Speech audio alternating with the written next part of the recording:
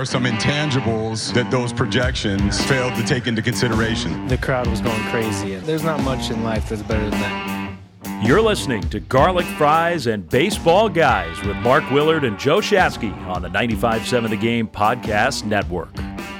Okay, people, next episode of Garlic Fries and Baseball Guys, along with Joe Shasky, it's Mark Willard, coming at you on the off day prior to the Giants doing the Detroit two-step. So 60 and 61 after grinding out 1 of 3 in Colorado. And Joe, I said it on the way into this series. I'm going to say it again on the way out. It's time for Brandon Belt to sit down. And this is not for punishment. This is because I believe in all sports, there's a line that needs to be ridden. And that is, we love it if you want to grind it out. We love it if you want to play hurt. We love it if you want to give it the old college try. But in order to do that, that lesser version of you still needs to be better than who would replace you. And in this case, it's obviously not. After the bunt escapades late last week, then they went to Colorado. And to me, I was surprised to not find out he was going to be on the IL as of Friday. Instead, he played 2 of the 3 games and went 0 for 8 with 2 strikeouts and could barely get to first base when he hit a ground ball. So that's all. He's not better than what his replacement would be, not even close. So to me, I got you, Captain. You're hurt. You got to take a seat. For as bad as Joey Bart's first year's been, across the board, his numbers look better than Brandon Belt's, which is a wild sentence to say, right? Yep. For as bad as this year was for Joey Bart, that's how bad Brandon Belt's been. I think as you juxtapose that with Buster Posey and how perfect the send-off was, although for most of us felt like he left a little too soon, very few of our favorite athletes go out on top, go out because it's on their merit or on their choice or their decision. This feels like one of those ugly endings. Like, Mark, there's no other way around it. I've been one of his biggest detractors, and even I feel a tremendous amount of empathy for him. He's trying to grind it out. He's hurting the team. I mean, he's just not a good ball player right now when he's playing hurt like he is, and it sucks. The only way out is you need to literally save him from himself, and you need to take him off the list right now in terms of active players. It's funny because you and I have even had this conversation as of, toward the end of last year. I mean, Brandon Belt gets hurt. There are plenty of people who still think the Giants beat the Dodgers if Belt hadn't been hurt in the playoffs last year. His OPS was over 1,000 last year. I know he only played like 95, 97 games, whatever it was, but he was fantastic, absolutely fantastic. As of last year, I declared the Belt wars over. And I still believe they are, because what I mean by that is looking back on his career, I believe the good outweighed the bad. Doesn't mean there wasn't bad. It just means the good outweighed the bad. But now you get a year like this, and it does to a degree kind of stir up, not the wars again, but sort of the way we look at his career as a whole. And it does feel like it's coming to a close. And I wonder if that is factoring in on this decision. If Brandon Belt is sitting here going, look, I've got, because what do we got left here? About 40 some odd games or so left in this season.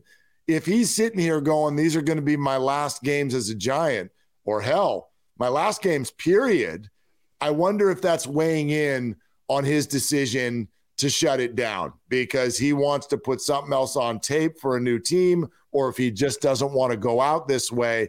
I get that. But if we're going to keep buying that the Giants have a sliver of a chance at the playoffs, you got to get out the way, man, because he just, he can't do it right now. And he admitted that with the bunt. Yeah. And not just that, just look how he's moving around, walking up to the plate. Look how he's moving around at first base. I mean, look, even the biggest Belt detractor would admit the dude is an above average hitter and a great defender. Like, I don't think that's up for debate. He's a great defender, but his mobility to the left, to the right, it's just not there. There were 3 or 4 different plays, little tweener choppers over the last week where he's in no man's land. And I'm thinking, he's not even going to get back and cover the base. He's not even in a position to be able to field the ball. And he needs to be, if he's going to play, DHing. But even then, at the plate, his bat doesn't justify it right now. Here's the other part, Mark. Like, whether you like him or don't like him, you're going to look up, and they've been in San Francisco since 1958. He's a top 5 first baseman in the 65 or so years, no matter how you break it down. You want to do the metrics, you want to do the championships, you want to do individual success, team accolades. Like, he's going to be in almost everyone's top 5. No, he's not Willie McCovey. All right. He's not Orlando Cepeda. And for a lot of people, he's not going to be Will Clark. But I think for a younger generation, he's their version of a Will Clark in the sense that he manned that position for over a decade during the winningest time since they've moved to San Francisco. He gets credit for that. Absolutely. And he's never beloved like a Will Clark. There's no doubt. I mean, that was my heyday coming up. That was my favorite player as a kid. This never felt like that, but I'm with you. Dave Fleming said something to you on your show today that caught my ear, even though it was just kind of a one-off innocuous sentence. But you guys were talking about it, and he goes, look, Brandon Belt's been a great Giant. And it was the same sentence I used last week. It set Dibley off. It turned into an entire discussion. I could not find one caller or texter to agree with me that he's been a, quote, great Giant. Everyone's like, oh, he's a good Giant. And I'm thinking, man, where does our bar go? Yeah. He's frustrated us many times. I get that. But he's got 175 career home runs as a Giant, an OPS north of 800, elite defense, as you've discussed, and 2 rings. Where on earth do we get the gall to say that this is just kind of like, he's overrated? It has not been perfect. It's been injury riddled at times and therefore frustrating, but holding a position down for a decade and winning 2 championships, my gosh, I'm going to take that every decade of my life. Well, you referenced the 2 championships. Most people are going to instantly go, his high water mark, the 18th inning home run against the Nationals, glorious. I'm going to remember him for the World Series in 2014 when no one could hit, and he actually stepped up and batted north of 400. He was fantastic in that World Series, and they don't get a World Series, whether you want to talk about the 2012 one or the 2014 one, without Brandon Belt. He absolutely gets credit for that. He is a great Giant. Was he overrated, underrated? We could scream till we're blue in the face at this point. I think a lot of people have cast the sins of the front office on Brandon Belt, their inability to land a free agent power hitter, a right-handed power bat that could sustain for a long time. People use that as an example to chastise Brandon Belt. He was miscast as a middle-of-the-order guy. For me, I wish they would have had a traditional 4-hitter, and he would have been in that 6-7 role, and I think we look at his entire career differently. Yeah, it always comes – that's a great point, because it always comes down to that. You know, if you want to talk about busts, disappointments, whatever, it's all through the lens of what were you hoping them to be and what were they asked to be. Mm-hmm. You know, like this is a famous NFL conversation through the years with Reggie Bush. Was Reggie Bush a bust? I don't know. If you take him 10 picks later, you're overwhelmed by how successful he was, yes, as opposed to being the number 2 pick when we were told before the draft he was going to be Gale Sayers. So, you know, like that's a great way to look at Brandon Belt. All in all, a wildly successful career, and probably the 4th best first baseman in the history of the franchise. Very decorated 2 rings. So I will defend the career of Brandon Belt anytime, but I'm done defending right now. Yeah. Right now, and again, this is not a rip job. I get what he's trying to do. He's trying to help, and he sees himself as the leader of this team. And it's been a wobbly season that is on life support, and he's trying to be there for his group and or put something good on tape for free agent conversations next year. But the bottom line is 2 things happened over the last week. A, you did not perform, and then B, you waved a white flag. That, like, to me, that bunt with 2 strikes, I'm not going to get so mad at the decision. I'm going to get upset because of the message that it sends, which remains unacknowledged at this hour. The message was, I can't get a hit off of you. I can't get a hit off of you. That was the biggest indictment. Right, and yeah. Zach is a good pitcher, but you can't have, I can't. in the middle of your order with 2 men on in the 7th or 8th inning.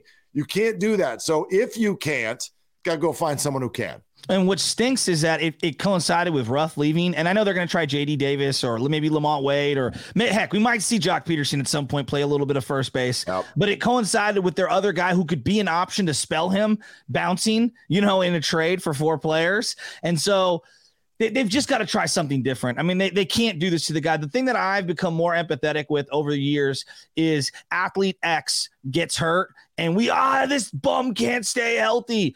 You don't think he wants to stay healthy? You don't think this guy wants to keep playing the game that he loves? Like, I've become much more little heartfelt, at least when it comes to these guys, and seeing it through their prism. And anybody, whatever you love to do the most, if your body starts to give up on you, I get my barber, for example, he's getting up there. He's in his 70s. He's got arthritic hands. He can't cut hair anymore. He loves to cut hair. He cannot cut hair anymore. His body is giving out on him. That's sad. It's the same thing that's happening right now for Brandon Belt. His body's giving out on him. Yeah, absolutely. But he's turning 35 next year. You got the 2 rings. You've got, as we said, you've got a great career. And certainly he's been handsomely paid for it. And so I don't think it needs to be one of those things where it's some sort of a slam job on the way out the door. I think Brandon Belt's Giants career is just about up. And unfortunately, if this is as healthy as he's going to be for the rest of the year, I think you shelve him. And if need be, we'll see you on Fan Appreciation Day to be activated for one day and get your standing O.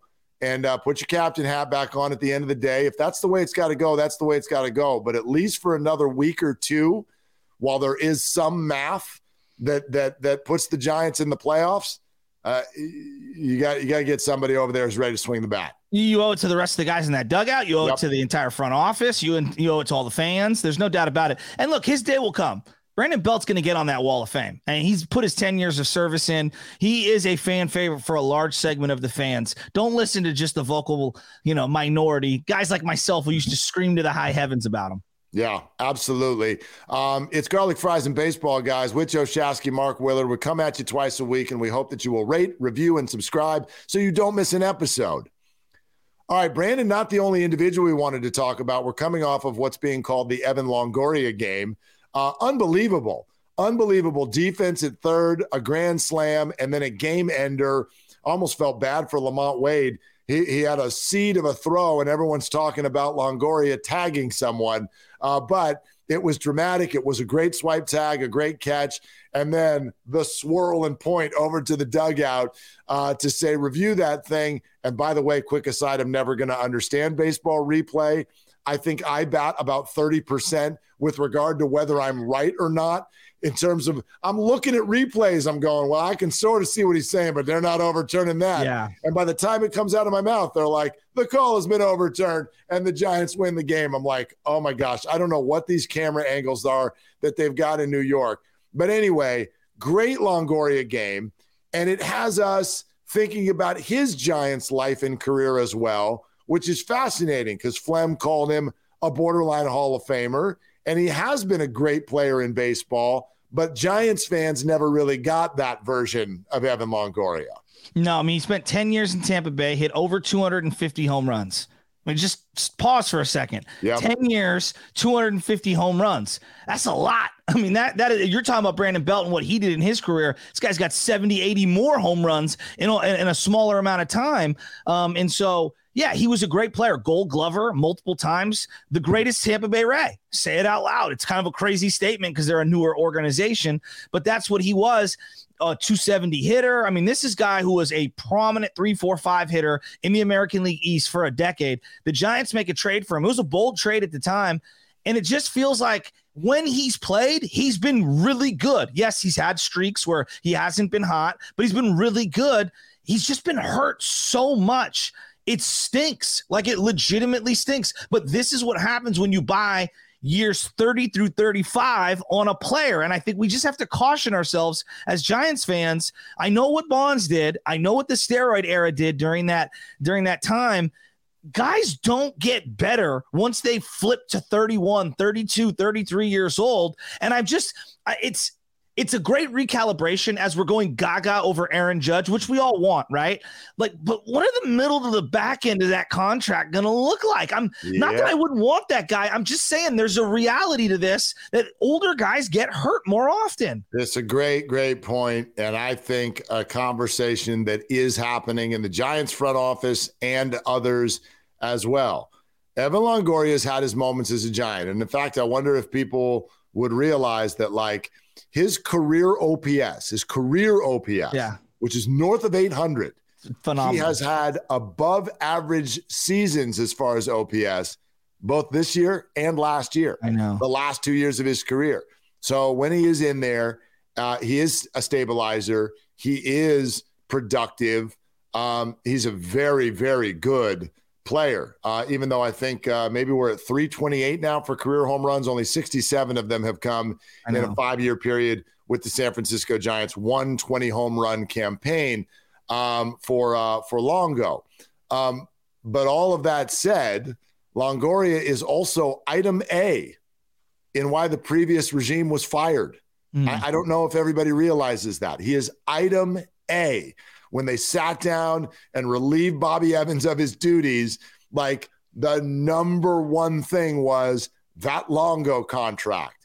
And it wasn't that you made a horrible trade and gave something up that became great. You didn't. No. The biggest name that you were giving up was Christian Arroyo. He's turned into nothing.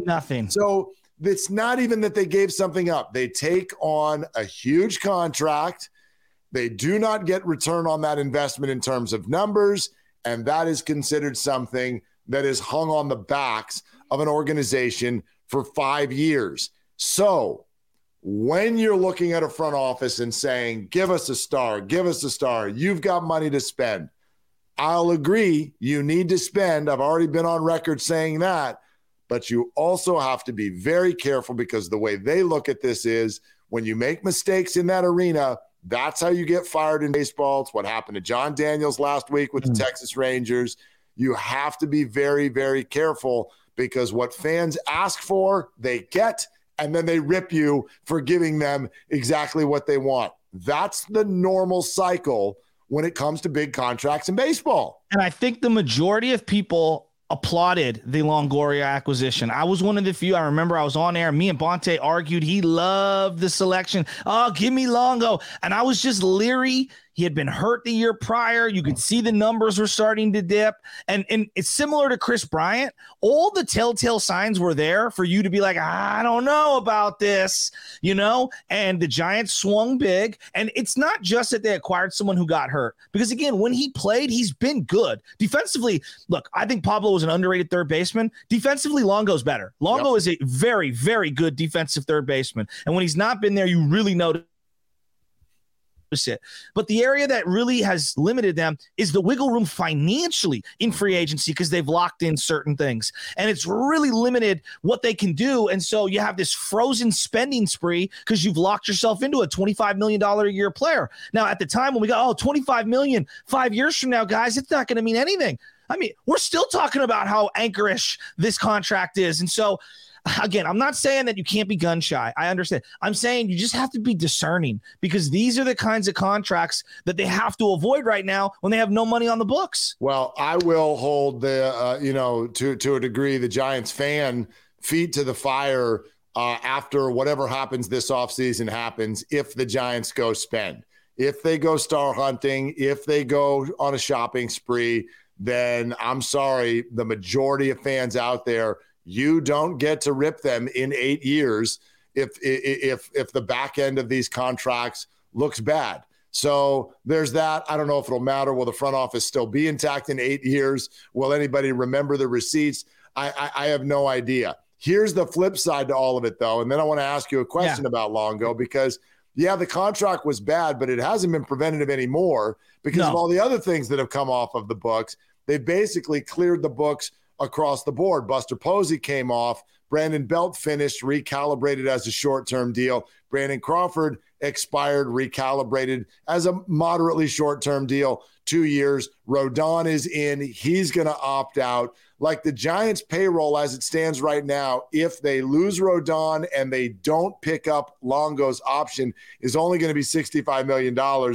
next year. That's the Pirates. So they're going to have a truckload of money to spend. And by the way, that's true even if they do pick up Longo's option. So would you? I probably would, quite honestly, just because you don't have anything in the minor leagues right now. If I had some players that could play third base, look, we've seen, what's the guy, VR and all these. None of those guys are everyday players, and I don't even know if Longo is at this point. But I know this: he's a major leaguer. Even in his diminished, injured state, he's a major league player. He's a plus defender, and I think he's streaky, but I think he's a plus ball player. I really do. I actually probably would, especially if I gauged the market, Mark, and I knew I probably wasn't going to be able to get one of these other shortstops, and Crawford's going to have to play shortstop again next year. As much as it would pain me, I would understand it. I really would. I know that sounds crazy. Well, I mean, the number is not necessarily that crazy. When you look at what the Giants would have to pay for Evan Longoria next year, I mean, I don't know if people realize this, but some of the money throughout has been picked up by the Rays. A higher number of it would be picked up by the Rays if they were to sign on to his deal next year. $14.5 million would be the responsibility of the Giants. Not crazy. No. Not crazy, especially because now the left side of your infield kind of has 1 year placeholders, which gives Luciano one more year. I know that would make people roll their eyes with the idea of Crawford and Longo over there for yet another year. I'll just say this. I'm open to it. I wouldn't say yes yet, but I'm open to it depending on what you're doing with the rest of your diamond. Yes. Right? Because what positions right now do we know for next year? You know, catcher. Yes. Okay. I think we mostly know shortstop. Yeah. Right. And second base, maybe. I don't even know that. Yeah, you want to give Tyro I don't even know lion's share at second base, and technically La Stella is under contract. Yeah. So let's say I'll take second base off the play, except for, Trey Turner's out there. Yeah, make a move. But so at most, catcher, short, second. That's it. I know.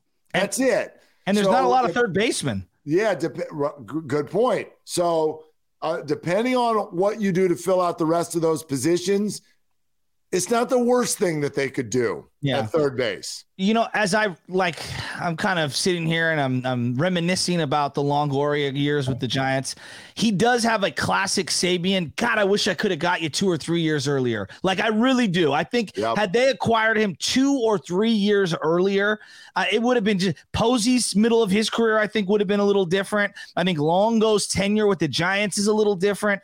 Like, we did this with Steve Finley and Marquise Grissom. There's so many older guys that Sabian would bring in toward the end, but this is one of those ones just a couple years earlier. I feel like the whole thing plays out different. It's just a wild thought, though, because the whole idea is you bring in Farhan to get financial flexibility and move through these contracts and reboot the farm system and be ready when these contracts are done. And here they are, and the contract is done. And you're going to sign on for another, you're going to pick up an option. I know. If you had asked Farhan 3 years ago about Longo, he would have told you right now, I will Sharpie that we're not picking up that option when it's all said and done. But now here we are now. And, you probably would have said the same thing about Crawford and Belt at the time. And they brought both of them back too. Yeah. So it'll be interesting to see the way that goes. Last year he was humming, and then he hurts the shoulder, and then he's out for weeks upon weeks, and it just set him back. And it feels like this year he's had stretches where he's looked great, and then he goes on the IL, and it's just like, it's just been so frustrating. It's a very incomplete saga with the Giants. Yeah, no doubt. Garlic fries and baseball, guys. That's Joe Shasky. I'm Mark Willard. 2 episodes a week. Make sure you're subscribed so you don't miss any. All right, let's look at the math before we hop out of here. I'm going to give you 2 reasons why this number's on my mind. Reason number one is I think it's the minimum that gives them a shot at the playoffs. Reason number two is I do think it might have been the Vegas over-under at the beginning of the year. And yes, I have a couple of side bets with friends for this number. So I'm also personally motivated. If the Giants can get to 85 wins, they need to go 25-16 the rest of the way. That in and of itself sounds really hard, especially when you know that there's a lot of Dodgers and a lot of Phillies and a lot of Padres and a lot of all that is still coming on the schedule. So 25-16 already sounds hard enough. Yeah. But if they were able to do that, and two of the three wild card teams they're chasing from the Padres, Phillies, and Brewers, if two of the three kind of play a little bit below 500 during that stretch, this is still a possibility. But based on everything we know, how you feeling about math like that right now? It's so hard to predict this team. They were on fire is a relative term. They felt like they were on fire during the 5-game win streak, and then they lose that game, and then it's just like the whole head got kicked in, and then they go on a 4-game skid. And yesterday was nice. I thought for sure they were going to lose that game against the Colorado Rockies in extra innings. It's so hard for me to predict anything with this team. I expect Rodon and Webb at minimum 1 win every time those two come around the rotation at minimum. And right? 1.5. I'm going to say right? 1.5. Well, they got 0 this week, and like that was a death blow. And I was hoping that they could rebound and finish the Diamondback series properly, and they didn't. And I think that really sent them into a little whirlwind. Is it plausible? Of course it's plausible. Is it likely? Boy, the hardest part is me envisioning one other guy in this bullpen stepping up and just being decent. Like, forget reliable, decent. Yesterday, Sam Young gives up runs. Well, he didn't give up the lead. I guess that's a step in the right direction. That's how low the bar is right now. I mean, Mark, I guess the other, if we spotlight yesterday, if that had not been in the context of all this poor bullpen performance, we would have blown it off as a Colorado game. Yes. Like, you lose a 6-2 lead in the 8th, you lose an 8-6 lead in the 10th. We're used to this. There's 2 to 3 games like that per year in Colorado, and you won. So normally you'd be like, great. But in this context, I don't like it because Colorado's sitting there going for a sweep, and it's the same thing I told you last week when people were like 5-game win streak, and I'm like, yes, fun, but no. I want to see a win streak that shows that their problem has been fixed, not just you have more runs than the other team. And within those 5 games, you needed 2 walk-off home runs, and the only time you had a big lead, you coughed it up with your bullpen. So I'm like, no, the bullpen is still not pitching well, and so this is not going to go well until they do. And so what have they done then with the next 5 games? They lose 4 of them, and they win 1 of them where the hitters made up for consistent bad bullpen performance. So you're right. Like, it really is that simple. Harlan Garcia has got to pitch better and more consistent. Leon's got to hit the strike zone more. Brebbia has to continue to be the best version of himself. They've got to hide Tyler Rogers or something. I don't know. But right now, my optimism has nothing to do with math, nothing to do with what the Giants should be in my mind. It has everything to do with I will believe in all possibilities as soon as I see relievers pitching better. And to this point, we haven't seen that. Well, and the big takeaways for me, finally, they get some timely hitting and execution. Finally, we see a great relay throw by Lamont Wade. And again, another great start by Jacob Junis, but it's overshadowed because of some of these other issues coming out of the bullpen. So I'm with you on a lot of these things. Although I got to say, oh my goodness, did you see the play where the ball went through the glove? Yes. I have been playing ball and watching ball my whole life. I am a Wilson A2000 aficionado. In fact, I have one. I don't know where it is. It's somewhere in this room right now. I have never seen that in my entire life. And I'm saying, that's an omen. We have to win this game. And then when they blew it, I said, oh, no, it's an omen in the other direction. Right. We're going to lose this game. But have you ever seen that before, Mark? You've never, I don't know if I've ever seen it at the big league level, and I've definitely never seen it in between the fingers. That's what I meant. In the web, yes. Like I had that happen to me in Little League in the web. I definitely had that happen to me where the ball went right through and you're like, wait a minute, what's going on here? But no, I've never seen it, certainly not at the big league level through the fingers. Even though it was a Giant opponent, I felt bad for the guy. It was unbelievable. But anyway, the point being is I'm watching this Giants team and I'm like, all right, situational hitting. They're getting runners over. Now, quietly, well, not so quietly, Mike Yastrzemski just feels like he is in the ocean, in the deep water, and the guy needs not more than a life vest. He needs a helicopter. I mean, he needs an entire USS Hornet to come save him and pick him out of the deep end. I don't know what you do with him moving forward. I feel like he's another guy that might just have to sit. Well, not only that, here's the other side to that conversation. And again, it's based on how much you feel like the Giants are still playing for this year, which is now you've got 40 game auditions, right? Like what does Longo do the rest of the way? That's a big piece of this. Yaz, I mean, I love Yaz, but this is not a contract. Like he's still an arbitration guy. The Giants, they don't have to have him on the team next year. No. Lamont Wade has not been able to get his batting average up to 200. You don't have to have him on the team next year. Some of these guys have solidified positions. I'm sure Austin Slater's going to be on this team next year. Joey Bart's going to be on the team next year. Brandon Crawford, Tommy LaStella, Webb, Cobb. These guys are all going to be on the team next year. And outside of that, I really, Estrada, I have no idea beyond that. And so it's audition time for everybody. And these are very important 40 some odd games for Mike Yastrzemski, because there was the first year and he popped. And since then, he's definitely been good enough, but he's never really consistently been that guy again. And so now over, even last year where it was largely a 220 season, he had enough power to 20-something jacks. Yeah, he had enough power, so it made it okay. But if you lose that power like you have this year, he's got some work to do to get himself on the roster next year. Off balance swing, swinging at stuff in the dirt, and lunging at the first pitch. Like he's just all out of sorts. I don't know what his approach is right now at the plate, and he's just somebody that I penciled in for the next couple of years, and I'm saying that was premature. Yeah, I might have to erase that one, because it's the truth. He's played himself right off this team, and it stinks. So moving forward, if he is going to play, he's got to show a pulse. Like I got to see something from him. And then AAA, as we near the September, and I know the call-ups aren't what they used to be. Right. My God, can we get one or two bullpen arms? Just one or two arms who can come up and just give me a little bit of promise. Last year, it was Santos and Castro. You saw a little bit of them. You got a little promise. They put Castro, I believe, on the playoff roster. I don't know who they're going to bring up.